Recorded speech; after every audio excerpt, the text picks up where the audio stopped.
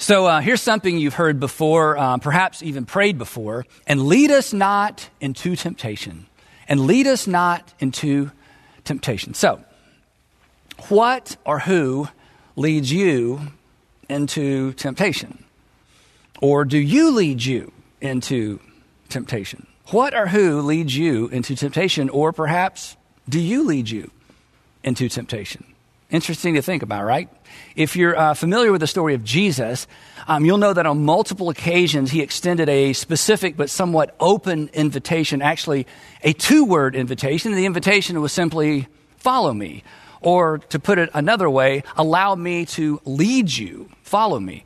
If anyone asks you to follow them, your initial response would be, or should be, follow you where? I mean, where are we going? Best we can tell, nobody ever asked Jesus that, because following Jesus in the first century wasn't really about where, it was more about what, like what he expected folks who followed him to do. And he was clear about that. Sometimes he was too clear about that. He set the bar so high that in the end, virtually nobody was following Jesus. But he never changed his invitation. Follow me. Follow me. Then, after the resurrection, some unfollowers refollowed. After all, if somebody predicts their own death and resurrection and pulls it off, you should probably pay attention to whatever that person has to say. And they did. And together, that small group of people went on to turn the world upside down. And ultimately, their followers would shape Western civilization. Through their teaching and writing, they introduced Jesus' kingdom, others first ethic to the world. Now, whereas Jesus never changed or altered that initial invitation, the church eventually did, which is understandable because follow me has strings attached. It has to-dos and it has to-don'ts, right? It requires that we say yes to Jesus if we're following Jesus, and eventually we have to say no to ourselves. So the church shifted the invitation. They refocused the attention to believe in me. Instead of follow me, just believe in me, which is much easier, much less demanding. In fact, it really doesn't demand anything. Just believe. So no surprise, the most popular statement in the entire New Testament, in fact, maybe the most popular statement in the entire Bible, is John 3:16. Whoever believes in him shall not perish, but shall have eternal life, which is true. But one of the most unpopular statements in the New Testament, maybe the entire Bible, something Jesus actually said was this: Whoever wants to be my follower, or our English translations say disciple, but it really means follower.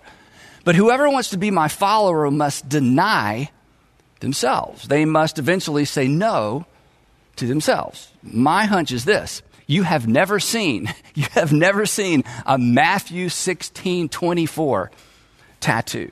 So, unfortunately, the message of Jesus was reduced to believe in me. And, while you believe in me, try to behave, and you'll be fine. And if you adopt that approach like most religious people have, you may be fine. But let's not kid ourselves. If you're simply a believer, you may not be a follower. You'll be a believer and you'll be a consumer, but you won't necessarily be a follower. Jesus won't be your leader. And as we're about to discover, you will never pray grown-up prayers. So today, as you probably know, is part 3 of our series, Grown-Up Prayers. We called it this because most of us grew up praying, but as it turns out, our prayers oftentimes, they didn't grow up with us. And as it turns out, we are not the first group of grown-ups who never learned to pray grown-up prayers. Jesus' first century followers had never learned either, something they became acutely aware of when they listened to Jesus pray. If he was doing it right, then it occurred to them that perhaps they were doing it wrong. And eventually they mustered up the nerve to bring it up with Jesus, and they came to Jesus and they said, Lord, we need you to teach us to pray. Apparently, if you're doing it right, we're doing it wrong. So they were ready to learn to pray like Jesus, to pray like grown-ups. Now, as we've said every week in this series, you've probably never asked anyone to teach you to pray. And if someone were to say to you something that suggested that perhaps they didn't think you knew how to pray or that you weren't praying right, you would take offense. And as we've discovered in the last couple of weeks, some of what Jesus had to say about prayer is somewhat offensive because it stands in contrast to our assumptions about prayer, how we pray, and even who we pray to. Now, like his first century followers, some of us haven't been praying correctly, or to be more specific, we haven't been praying the way Jesus prayed and the way he instructed his followers to pray. Now, if you're not a Jesus follower, you'll certainly pick up some tips on prayer as you look at what Jesus had to say about prayer. But if you are a Jesus follower, then come on, you really have no choice but to follow Jesus' instructions on how to pray, right? And as we've discovered, he is very specific. He began by saying, but when you pray, and then he tells us how to pray. And he tells us how not to pray. He says, don't pray to impress other people because, well, God's certainly not impressed. And don't go on and on and on about what you need, want, or wish for because, no surprise, your Father in heaven, your Heavenly Father, already knows what you need before you ask him. Which, of course, leaves us a bit perplexed because if he already knows, then why pray? Which is the question Jesus wants us to ask. His disciples wanted to know how to pray. Jesus wanted them to know why they should pray. And why should we pray if God already knows what we need? Because according to Jesus, the purpose of prayer is not to inform God of our wish, want, and need list. According to Jesus, the purpose of prayer is to align our wills with God's will. The purpose of prayer is actually to surrender our will, not impose it, which should come as no surprise, right? Because we're Jesus followers. We're not Jesus convincers or Jesus users. Now, here's something that's a bit disconcerting and something that possibly we don't think much about. In the Gospels, the 4 accounts of the life of Jesus, there actually is an individual who attempted to convince and manipulate and use Jesus. His name is Judas. Judas had an agenda for Jesus. Judas' will be done. And in the end, he failed. And so will you. So will I. So Jesus said to his disciples, and Judas was there for this. Jesus said, this then is how you should pray. Our Father in heaven, hallowed be your name. That when we pray, we are to pause and acknowledge who we're addressing. The great God who has no equal, who has no rival, who is both infinite and intimate, the one who gives meaning to and actually provides context for our lives. And as we said last time, if you rush by this, you will certainly be tempted to resist what follows. And what follows, according to Jesus, is why we pray. Here it is. Your kingdom come. Your will be done on earth as it is in heaven. Your will be done right here, right now in my life. Consumers and users, they never get there. Judas never got there. The other 11 barely got there. So here's the point Jesus is making. We should pray there. We should stay there until we get there. Until we can say with all sincerity, your will, not mine, be done. Then Jesus pivots. He pivots to where we usually begin our prayers, right? And give us. Finally, it's our turn, right? Give us today. And then as we discovered, Jesus is not taking prayer requests. He's actually issuing prayer requests. And he drives us right back into a posture of surrender and dependence. He tells us, here's what I want you to pray for. When it gets to the time for you to ask, here's what I want to make sure you ask for. Make sure you ask for provision, pardon, and protection. Provision, pardon, and protection. Provision, give us today our daily bread. A reminder of our dependence on God for our provision, all of our provision. Pardon and forgive us our debts as we have forgiven our debtors. This is an ask with a catch, right? Forgive me in the same way and to the same degree that I have forgiven the people who have wronged me. Otherwise, I'll be a hypocrite. And I don't want to be a hypocrite. As we said last time, and this is a major paradigm shift for some of us. God is not a cleaning product. God is not a conscience cleanser. If you ask for forgiveness, but you won't forgive, Jesus said, you're not forgiven. You're still guilty, to which we say, guilty of what? To which Jesus says, you're guilty of not forgiving, which sounds harsh until you consider what happens to people who refuse to forgive. Come on, forgiveness is good for you. And your heavenly, and here it is, your heavenly Father wants what's good for you. So he insists that we eat our vegetables and we forgive. Provision, pardon, then last but not least, protection. And lead us not, here it is, and lead us not into temptation. Protect us from temptation. Now, I want us to personalize this for just a moment and lead me not into temptation. Now, here's the question, and I know this is hard. Do you pray this? Do you ask for this? I mean, we pray for parking spots, we pray for safe travel, we pray for good grades. But what about this? Do you ask for this? Can you pray that with a clear conscience? Come on, you can't be planning to give into temptation. You can't be planning to lead yourself into temptation and then pray not to be led there, right? Well, I guess you could, but that would make you, let's say it all together, that would make you a hypocrite. That's right. Now, here's a fun fact.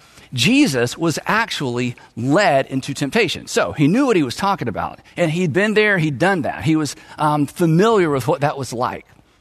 Maybe you're familiar with these verses. The author of Hebrews reminds us just how intense Jesus' temptation was. He writes, "For we do not have a high priest," speaking of Jesus, "who was unable to empathize or sympathize with our weakness. But we have one who has been tempted," and we miss this, "in every single way, in every way, just as we are, yet he did not sin." This is amazing to think about, that Jesus was tempted in every way. Literally, Jesus was tempted in all things, not just the three things recorded in the Gospels. He was tempted in every way. And in light of that, the author of Hebrews says, here's the promise. In light of the fact that you have a Savior, a high priest who has been tempted in every way just as you've been tempted, he says, let us then approach God's throne of grace with confidence so that we may receive mercy and find grace to help us in our time of need, in our time of temptation. But that brings us back to this. Do you want mercy and grace in your time of need? Do you actually want to be delivered from temptation? Or do you play, and we're all guilty of this, do you play the sin now, ask forgiveness later game? The sin now, ask forgiveness later game. You know how this works, right? It's like you're tempted and you're like, well, I'm going to go ahead and sin because I can get forgiveness later. This is an insidious religious game that assumes the worst about your heavenly Father. It's a game that assumes that God is so inept, so gullible, so in the box. It's a game that assumes God can be used and manipulated. Again, it just reduces him to a cleaning product. It reduces prayer to a conscience cleanse. And so you know, that God does not exist. There's nothing hallowed about a God who is so easily manipulated. That God is not worth surrendering to. That God is not worth singing to. That God is certainly not worth praying to. That's an imaginary God. It's a figment of our religious imagination, created, honestly, just to make us feel better about ourselves and better about our sin. Our sin that eventually leads us to regret. And come on, let's be honest for a minute. When you find yourself grappling with the consequences and regret of sin now, ask forgiveness later, sin now, ask forgiveness later, when you're on the other side of that and you're facing the consequences of your sin, what do you do? What do I do? We pray. To whom? We pray to the God who was so senile, he winked at our sin and then just forgot about it? What kind of faith system is that? Fortunately, this is actually good news. Fortunately, that God does not exist. That is not your Father in heaven. But you do have a Father in heaven who loves you, who sent his Son to die for your foolishness and my foolishness and for our blatant disregard for wisdom, truth, and sometimes just common sense. God, come on. God doesn't wink at sin. It cost him too much for that. So Jesus says, when you pray, here's what I want you to pray. When you pray, I want you to pray. And do not lead us or do not lead me into temptation, but please deliver us from evil. And what do you know? We find ourselves right back at surrender. Here's why I say that. You can't be planning evil and pray to be delivered from it. Well, again, you can, but that makes you, well, we've covered that. So The term deliver, this is interesting. The term deliver actually means, or literally means, to rescue one from danger or to preserve. And here's the thing. The reason we lead ourselves into temptation is because we're convinced, well, it's not that dangerous. We lead ourselves into temptation. Think about this. We lead ourselves into temptation, and then we ask God to deliver us from our own evil. Or worse, we lead ourselves into temptation, we turn right around and we blame God for evil. So I want to ask you this, and I want you to think about this for just a moment. What leads? What leads? Who leads? Or why do you lead yourself into temptation? What leads you? Who leads you? Or why do you lead you into temptation? What leads you? Who leads you? Why do you lead yourself to the threshold of regret over and over? And come on, oftentimes the same regret because it's the same temptation. And, there's the usual suspects, but usually there's something beneath the surface that fuels the usual suspects. What leads you into temptation? Who leads you into temptation? And why are you so prone to lead yourself there? I think behind the usual suspects are things like fear, isolation, fear of isolation, insecurity, anger, resentment, jealousy, greed, false assumptions about other people, lies we believe, loneliness, revenge. I mean, come on, we're all tempted at times to believe the worst about other people. We're tempted at times to project our own motives on other people. The list just goes on and on and on. These are the things that lead us into temptation. And all of those things, along with the A-list temptations that people talk about all the time, all of those things can actually be summarized under two headings: protection and gratification. Protection and gratification. Think about this. When we take our lead, when these become our leaders, when we take our lead from these two rogues, what happens? Our lives center on who? Well, they center on ourselves. When we take our lead from these two appetites, somebody eventually gets hurt, actually two somebodies, someone you care for, and eventually you. Protection and gratification, I don't want to be misunderstood. Protection and gratification are important. In fact, they're necessary, but they are poor leaders. Follow them, and they will lead you into temptation, and they will leave you there. They will lead you into temptation, and they will not lift a finger to deliver you from anything, perhaps especially evil. And of course, I'm not telling you anything you don't already know. You've got the t-shirts, you've got the memories, the scars, the wounds. Self-protection, self-gratification lead us in circles. You'll be chasing your tail, right? More. And you know this. There's never enough, right? I mean, appetites, whatever they are, appetites are never fully and finally satisfied. And when you feed them, what happens? They just grow. And round we go. Self-protection, self-gratification. It's all about me. It's all about you. And taking our lead from self-protection, gratification, it leads us into temptation. Pursue self-protection and gratification, and eventually you will find yourself asking the question that every philosopher, every poet, every songwriter eventually asks and can't seem to answer. And the question is, why am I here? Why am I here? What's my purpose? You know what this is? This is the self-protection, self-gratification, self-fulfillment question. Here's why I say that, because to tease this out, what are we really asking? I want to know why I'm here, so I'll know why I'm here. The better question, the Jesus question, the thy kingdom come question is, who am I here for? Who? Not why am I here? Who am I here for? Ask that question. Ask that question, and the world opens up to you. This is so important. Fulfillment, purpose, meaning, those things are always found across the border from what's in it for me. Judas learned that the hard way. Think about it. Meaning, a meaningful life, meaning requires that we become a means to an end. That's what meaning means. We talked about this. Meaning requires that we become a means to an end other than ourselves. Meaning and purpose require us to say no to us so we can say yes to something bigger. So Jesus says, Follow me, but be warned. Even the Son of Man did not come to be served, but to serve. And that's okay, because that's where life is found. You've seen, you know this, you've seen what happens to people consumed by or led by who chase after protection and gratification. What happens? They become small. They become unpleasant, which shouldn't surprise us, right? Live for yourself and you'll only have yourself to show for yourself in the end. And chances are you won't even like yourself. When people say there has to be more to life than this, do you know what they're really saying? They're saying there has to be more to life than me.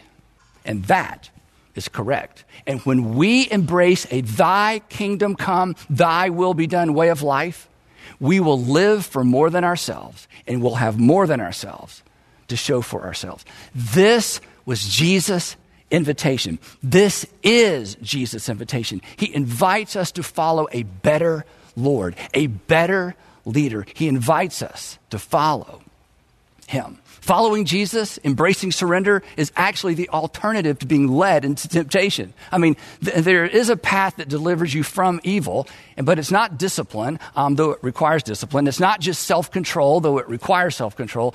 The path that leads you away from temptation is saying yes to Jesus' original invitation. Follow me. And again, Jesus' invitation is not simply an invitation to believe something. Christianity that has been reduced to merely believing things is a counterfeit Christianity. And I know that's hard to hear, but a faith that doesn't do things, a faith that doesn't accomplish things, a faith that doesn't change things or improve things is a worthless faith. In fact, James, the brother of Jesus, was so clear about this. He said that an inactive faith is, this is his word, useless. A faith that doesn't do anybody any good isn't any good. And Jesus was clear on this as well. He said this, anyone who hears these words of mine and does not put them into a notebook, and does not put them into practice. Anyone who hears these words of mine and is content to simply tuck them away in a notebook. Anyone who hears these words of mine and doesn't act on them. You remember this? He said it's like a person who builds their lives on the sand. And when the tide comes in, it's too late to pray. So he says to you and he says to me, come on, follow me right here, right now on earth, not just heaven. And yes, following Jesus requires surrender. But here's the promise. I will not lead you into temptation. I will not leave you chasing the wind or chasing your tail because I love you. So I will lead you to look beyond you. I will lead you to do for others what I have done for you, because that's where life, that is truly life, is found. So come on. Don't be content to be a believer. Be a follower. Now, here's something that to me is so profound. In fact, Jesus never gets enough credit for this. How remarkable, think about this. How remarkable that our first century Savior reduced all of life to one transgenerationally relevant, unchangeable command that has the potential to change everything and in spite of how things change. Here it is. We talk about it all the time. As I have loved you, so you must love one another. This is what following Jesus looks like. This is what following Jesus behaves like. This is what following Jesus requires.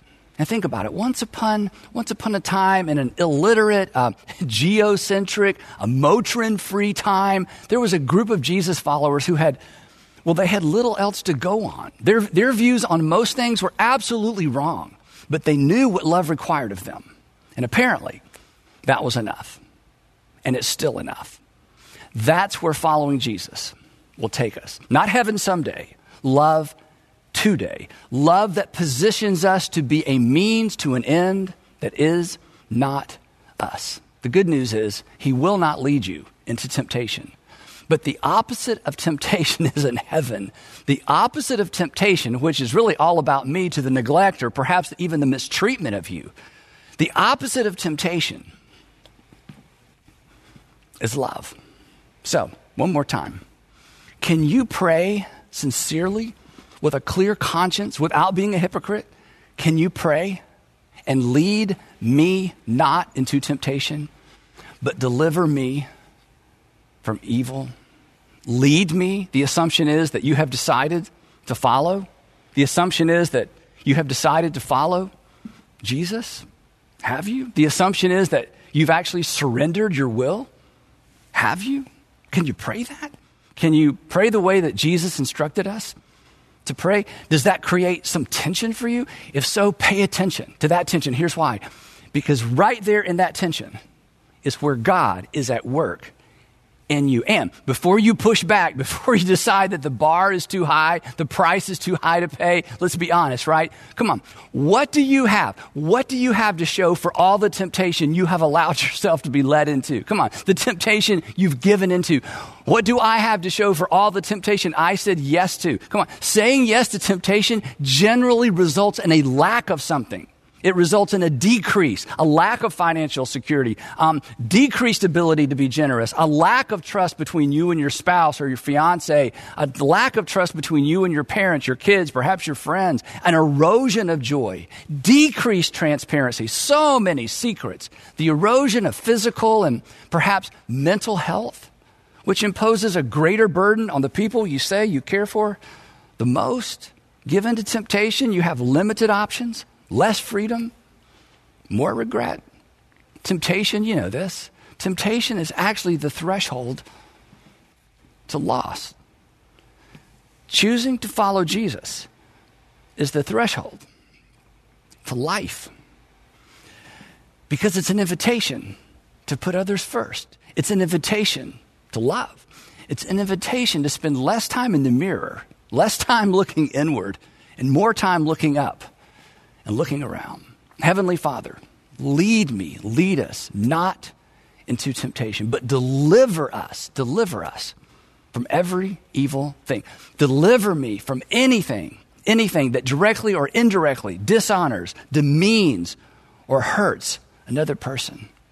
So, as we wrap up, I want to put the Jesus prayer, the Lord's Prayer, back together. And then I want to give you a simple way to remember all of this. But before I do that, I want to make sure that I don't leave you with the wrong impression about one thing. And that's this. And this is really important. Jesus' prayer is a pattern or a template for prayer. It's not a formula. It's certainly not magic. It simply represents the posture and the perspective that we are to adopt when we pray. It underscores the purpose of prayer, again, which is to get our hearts in tune with the hearts of our Heavenly Father. Again, prayer is not so much about receiving as it is resyncing, realigning, rehearsing, and remembering who God is and who we are in relation to Him. Prayer, the way Jesus said we're to pray, is really a call to surrender.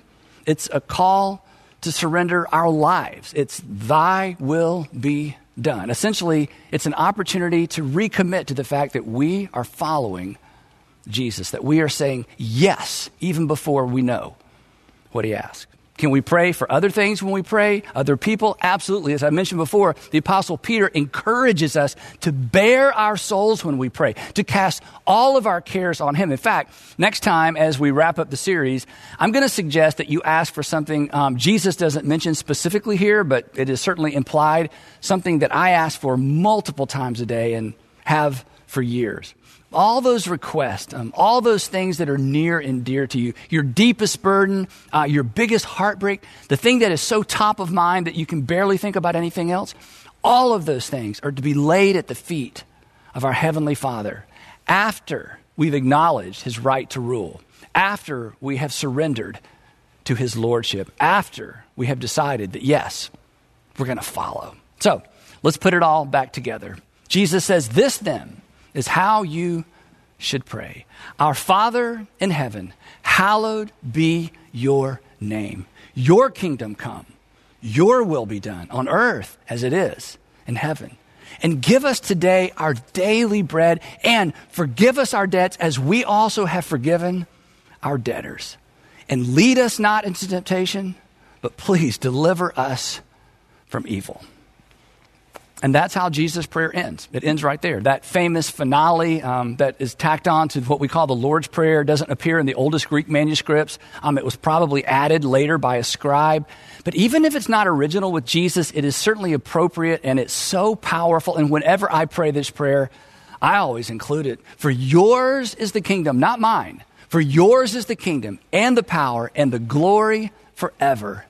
Amen. This then is how we should pray. But to make it simple for you, I want to give you a summary that you might want to use as a template that might help you remember some of the things that we've talked about over the past 2 weeks. Address God when you pray. Address God as Father. Then declare his greatness. Hallowed be your name. Surrender your will. Thy kingdom come. And then acknowledge your dependence on him for your provision, your pardon, and your protection. You begin by addressing God as Father. Declare his greatness, surrender your will, and acknowledge your dependence for provision, pardon, and protection. And here's the amazing thing. When you do, according to Jesus, your unseen Father will see what is done in secret. He will hear what is prayed in private, and he will reward you. This then is how we should pray. We pray from a posture of surrender. We pray our way to surrender. We pray until we're surrendered, because it's only when we've surrendered that we are truly Jesus followers. We will pick it up right there next time when we conclude the series, Grown Up Prayers. But before you go, 3 questions to keep this conversation going. Number 1, and be honest, do you play or have you ever played the sin now, ask forgiveness game with God? And if so, when did that begin? Where did that even come from? Question number 2, can you honestly pray, lead me not into temptation, but deliver me from evil? Does that thought create a little bit of anxiety or tension for you? And if so, why? And then number 3, this week, would you be willing to organize your prayers around this simple model? Address God as Father, declare his greatness, surrender your will, acknowledge your dependence on him for your provision, pardon, and protection. And once you've done that, then you can add anything else that's on your heart. Because this then is how we should pray. And I would love to pray for us as we conclude. Heavenly Father, you are the great God who is both infinite and have invited us into intimate by presenting yourself to us as our Heavenly Father. And Father, I pray that as we move forward and as we think about our own prayers, the tension that this kind of praying creates in us, I pray that you would do something unexpected in us so that you can do something remarkable through us. And I pray all of this in the matchless name of Jesus our Lord. Amen.